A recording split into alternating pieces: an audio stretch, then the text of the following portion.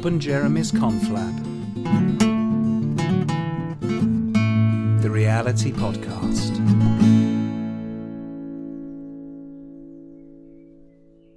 Morning, Blake. Morning, sir. How are you getting on with that Hermann Goering cipher? Well, another one has come through, sir. It's him to his mother again. Is he asking for another dress? Absolutely, sir. Wants her to send another one down. I imagine it'll need to be a bit bigger this time with all that massive eating he's doing. Not wrong there, sir. If you don't mind me asking, how have you got on with Grace? Oh, rather well, actually. I'm going to meet her at the dance later for a drink, so I'm rather excited about that. Since she started working down at the Bomb, I hear she's doing rather well. I say, you haven't got a cigarette, have you, old chap? No, I'm all out of my players. You couldn't pick me up some, could you, dear chap? Oh, good idea. I'll pop down to the Naffy and get you 6 packs for the weekend. I think it's going to be rather busy, one thing and another. Now, I must get on. I must decode this message from Himmler to Hitler. Could be rather fascinating. I'll say. See you at the dance, sir. Oh, absolutely.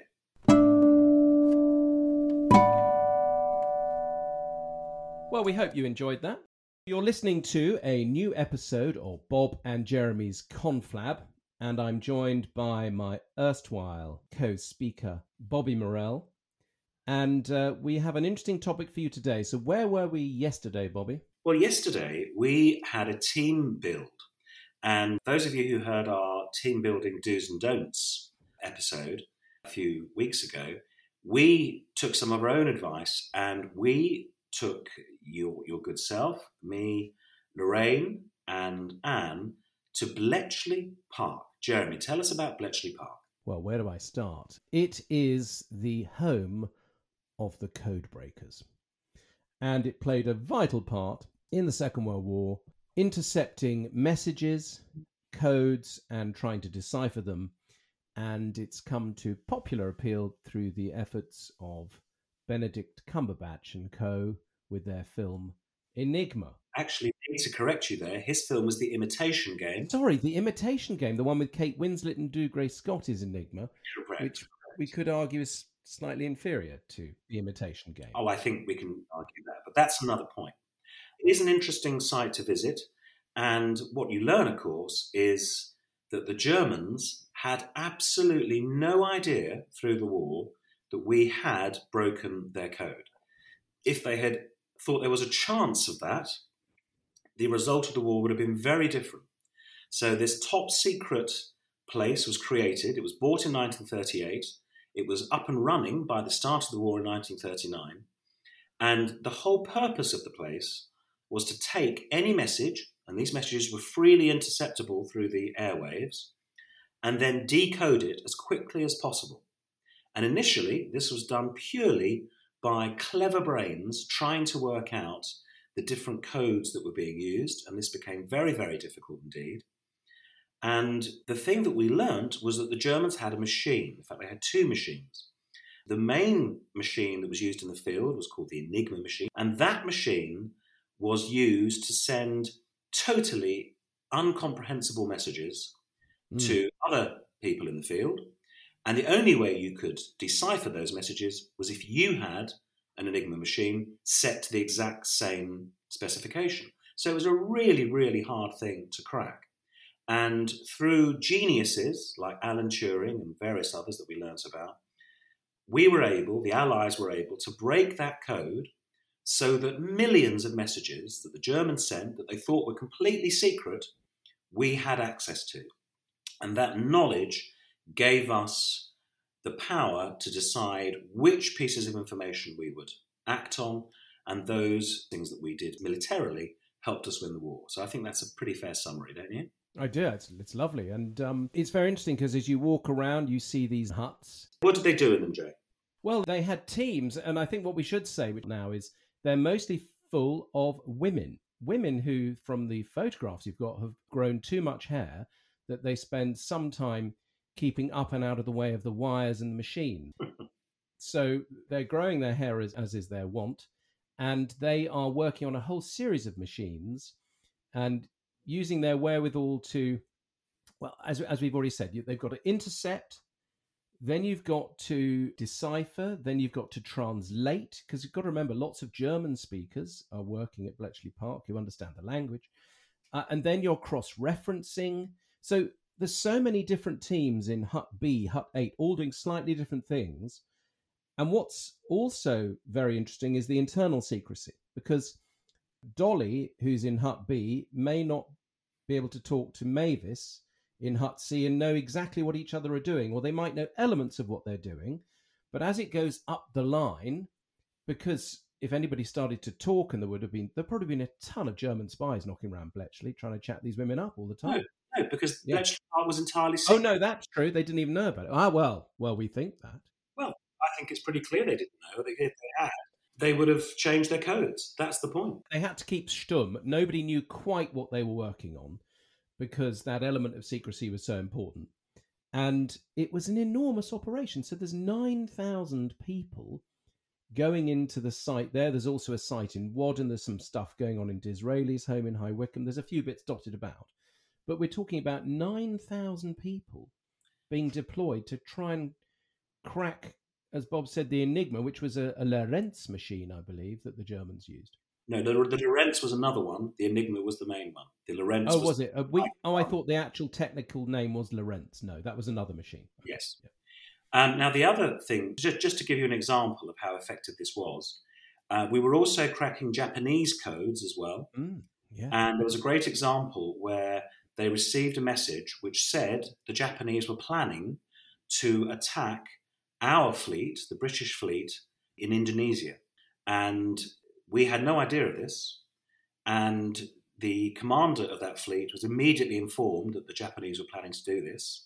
He took steps to disperse the fleet so that it wasn't attackable, and that one action meant that that fleet was able to continue to fight with full force and not be attacked by the Japanese. And imagine the effect of that over months and months and months. Had we been surprised by that attack, many ships would have been sunk, thousands of lives would have been lost. It would have severely weakened our ability to wage war in that area. So some of these messages are absolutely vital.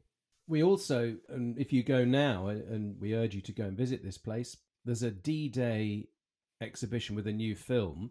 And again, it was a Japanese ambassador, General Oshima, Correct, who was meeting Hitler and sending reports back to Japan. And they were all instrumental in believing the lie that we were going to try and attack France from Calais. The other thing about these coding is you can also send out your own messages, hoping that the Germans are intercepting them, which they were. And we're sowing the seeds of we're coming in through Calais, we're coming in through Calais. And of course we didn't. We came in through Normandy. That's particularly interesting. They intercepted Yoshima's one saying they're definitely coming in from Calais. And actually they also found out that Oshima had dinner with Hitler, and Hitler told Oshima that they were coming through. That's it. Hitler was convinced. Now that because he said during the dinner, didn't he? And Oshima reported that straight back to the rest of the Japanese. Yeah, absolutely amazing.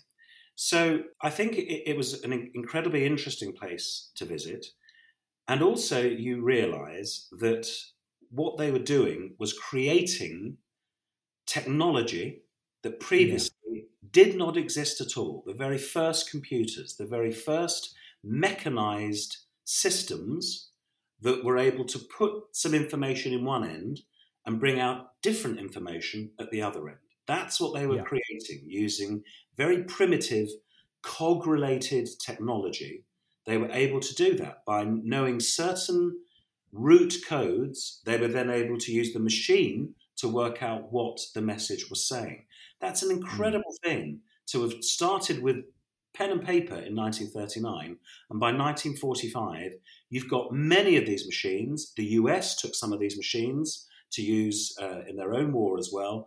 That is such an advancement in technology, and it comes from not just British brains, from Polish and other brains that were working in that place to create the way that we could quickly decipher these messages. And so it was incredibly impressive. And I think another point that we must focus on is that the vast majority of people in this location would have finished the war, gone back to their lives, and nobody would have known what they had done, what their contribution had been, how their work how their cleverness had contributed to us winning the war. And that's really impressive. And it just made us think that within any organisation, within any large organisation, very often there are people who are sitting in the back, if you like, metaphorically, who are working, doing something which is relatively mundane, and yet it is effective and important and essential. And without that information, the organisation would not function so effectively. And I just wonder if we are all conscious of those people we recognise. I mean, a lot of the work was incredibly mundane, repetitive. In a sense, they're going to an office, even though it's, these huts, and it's quite primitive, some of the building. There is a mansion house as well. The last owner, Herbert Leon, allowed it to be taken over, requisitioned, if you like. There's a nice quote that was one of the walls yesterday that links on to what you're saying, who was the head administrator of the entire site, Alan Bradshaw. And he says, "The trouble with administration is that so many people outside its sphere fondly and erroneously imagine they know so much more about its apparent simpleness. That it should ever appear so simple is a great compliment." So I thought that was really funny. So we know that it's mundane, it's repetitive, but only through their actions of doing that grafting did they reach any kind of breakthrough.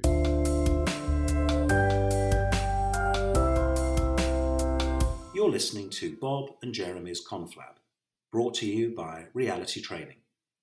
Reality Training are a leading sales and management training company specialising in helping big brands do much better through increasing their sales, their customer experiences, and the way that their managers deal with their people. You can find out much more about us at our website, realitytraining.com.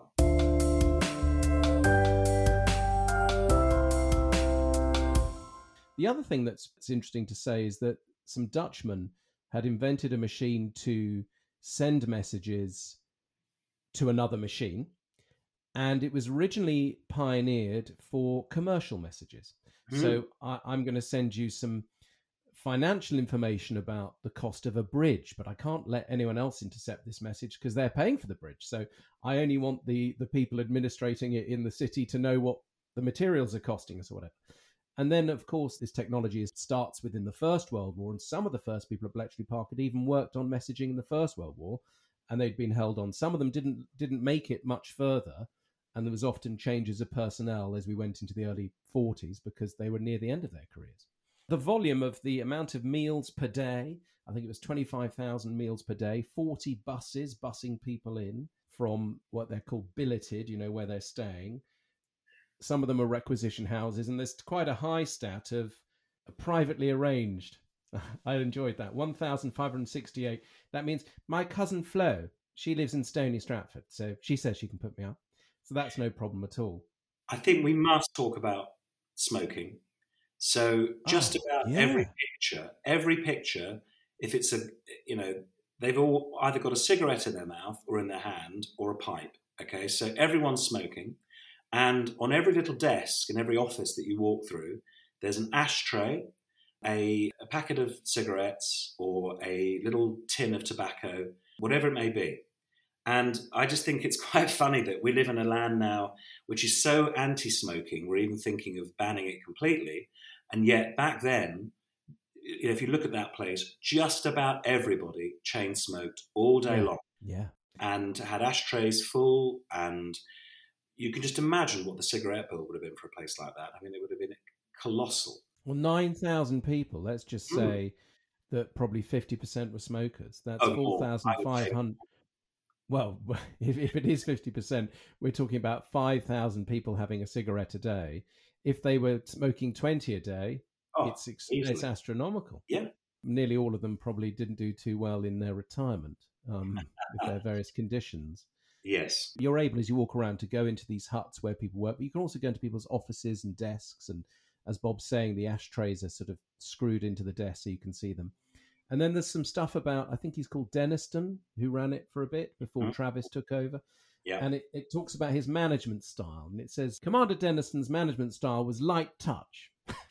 He allowed people to work things out, get on with it, and saw that recreation was highly important. And that's why he encouraged dances and, beer, announcements of beer. I photographed that on the wall. There's beer available between 12 and 2, and then again between 6 and 9. So they're all drinking at lunchtime. Isn't that fantastic? So you're having a few pints, chain smoking all day. I mean, what a different world. And yet back to work for 3 hours and then carry on. I'm sure it wasn't always like that, but it's a very good example of how to win a war. But there we are. Very British way. Let's talk about there is a very specific exhibition that's related to Alan Turing, who of course is the key mastermind in all of this. And it took till the 90s for him to receive a public apology via later than that. Was it the 90s? Was it the 2000s? 2007, 2009, something like that. It was much later. Gosh, yeah, extraordinary. So that exhibition is very upsetting, very moving, because of his sexual preferences, he was, it was illegal to be gay, of course, right up until when? Persecuted for it. When was that law changed? That didn't. The 1970s, the late 60s, I think. Right. Okay. Yeah. So he's persecuted. He's given female hormones. It just, all that's thoroughly depressing, and he takes his own life. And yet, without his extraordinary work, that he was by far the field leader in, him and Welchman as well, and other people, but we'd never have cracked this. And of course, isn't it such a sad demise for somebody who's pioneered how we shorten the war through their efforts? I think the other thing, Bob and I were talking about this when we sat down in the cafe afterwards, I got very excited about a potential meeting. We should talk about this because this is going to be our new thing, isn't it? A potential meeting between Oppenheimer and Turing. So many of you listening to this, probably over the summer, you were subjected to either Barbie and Oppenheimer or both. And if you've seen the film Oppenheimer, you'll know that he spends a bit of time at Cambridge. We did look up the years. Was he there in 25, Oppenheimer? He was mid-20s and Turing was there in 31. So, it's conceivable that if Oppenheimer visited Cambridge in the 30s, they would have met. Yeah. And even if they didn't, wouldn't that be a great drama to have Oppenheimer, whose physicist brain could theoretically create an atomic bomb, and Turing, whose mathematical brain could work out the pathways of codes so as to decipher any message. If you think about those two things, there's a great example of where science triumphs over so many other things. It's really... There's also the contention that one of those figures is instrumental in destruction. Yes. And the other's working also on preventing. You could argue, but you can't really argue because it then enables you to choose what action you take. Absolutely right. But I think the other, if you think about both of them, they both did things which arguably or specifically shortened the war. So that's an important thing. They think that Bletchley Park shortened the war by at least 2 years. Yeah. And I think at one point there was something like 7 million deaths a year taking place because of the war. And if you think about that, 14 million over 2 years saved, that's significant. Now, Oppenheimer, slightly different. They believe that his actions prevented the US from having to invade Japan, which would have cost hundreds of thousands of civilian and military lives. Whatever, both actions shortened the war and brought the war to an end more quickly. And of course, the actions continue. Bletchley Park moved to Cheltenham, what's now GCHQ, and of course, nuclear bombs are everywhere. But at the same time, those particular actions made a massive, massive difference. And so, we thought it would be lovely to bring them together before they did all this and see how their brains would have worked. And we thought about having a protagonist who in the 30s could have been a German who would have seen things through a slightly different lens. Yeah. And that would be quite an interesting drama. I think it'd be lovely.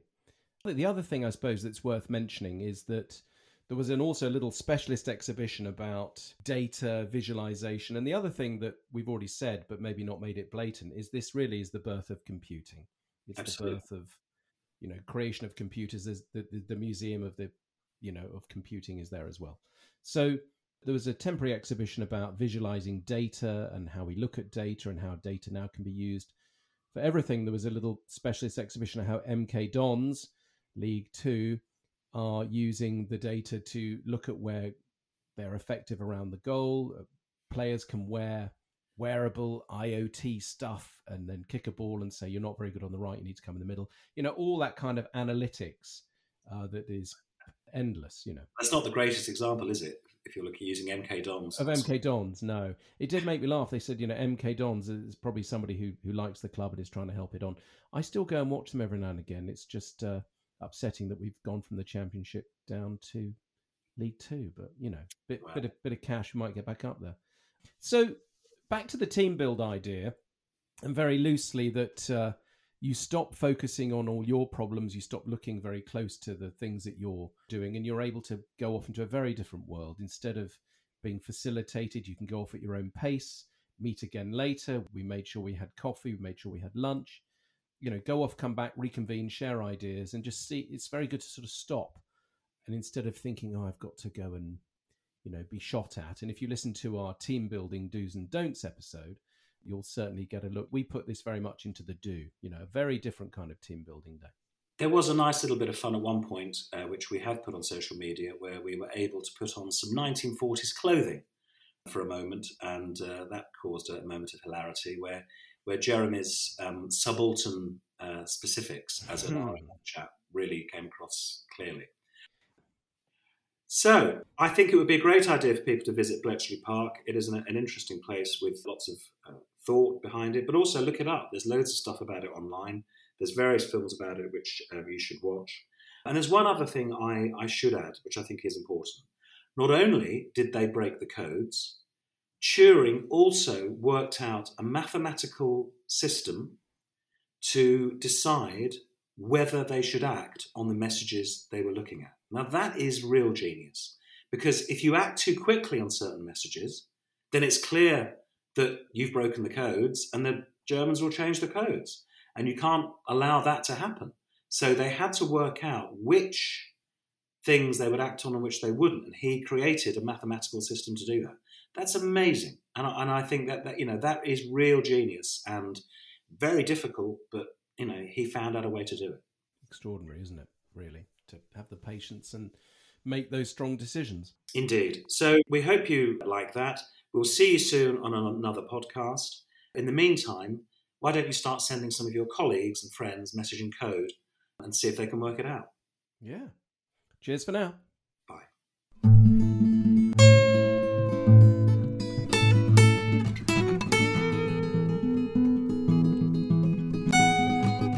Bob and Jeremy's Conflab.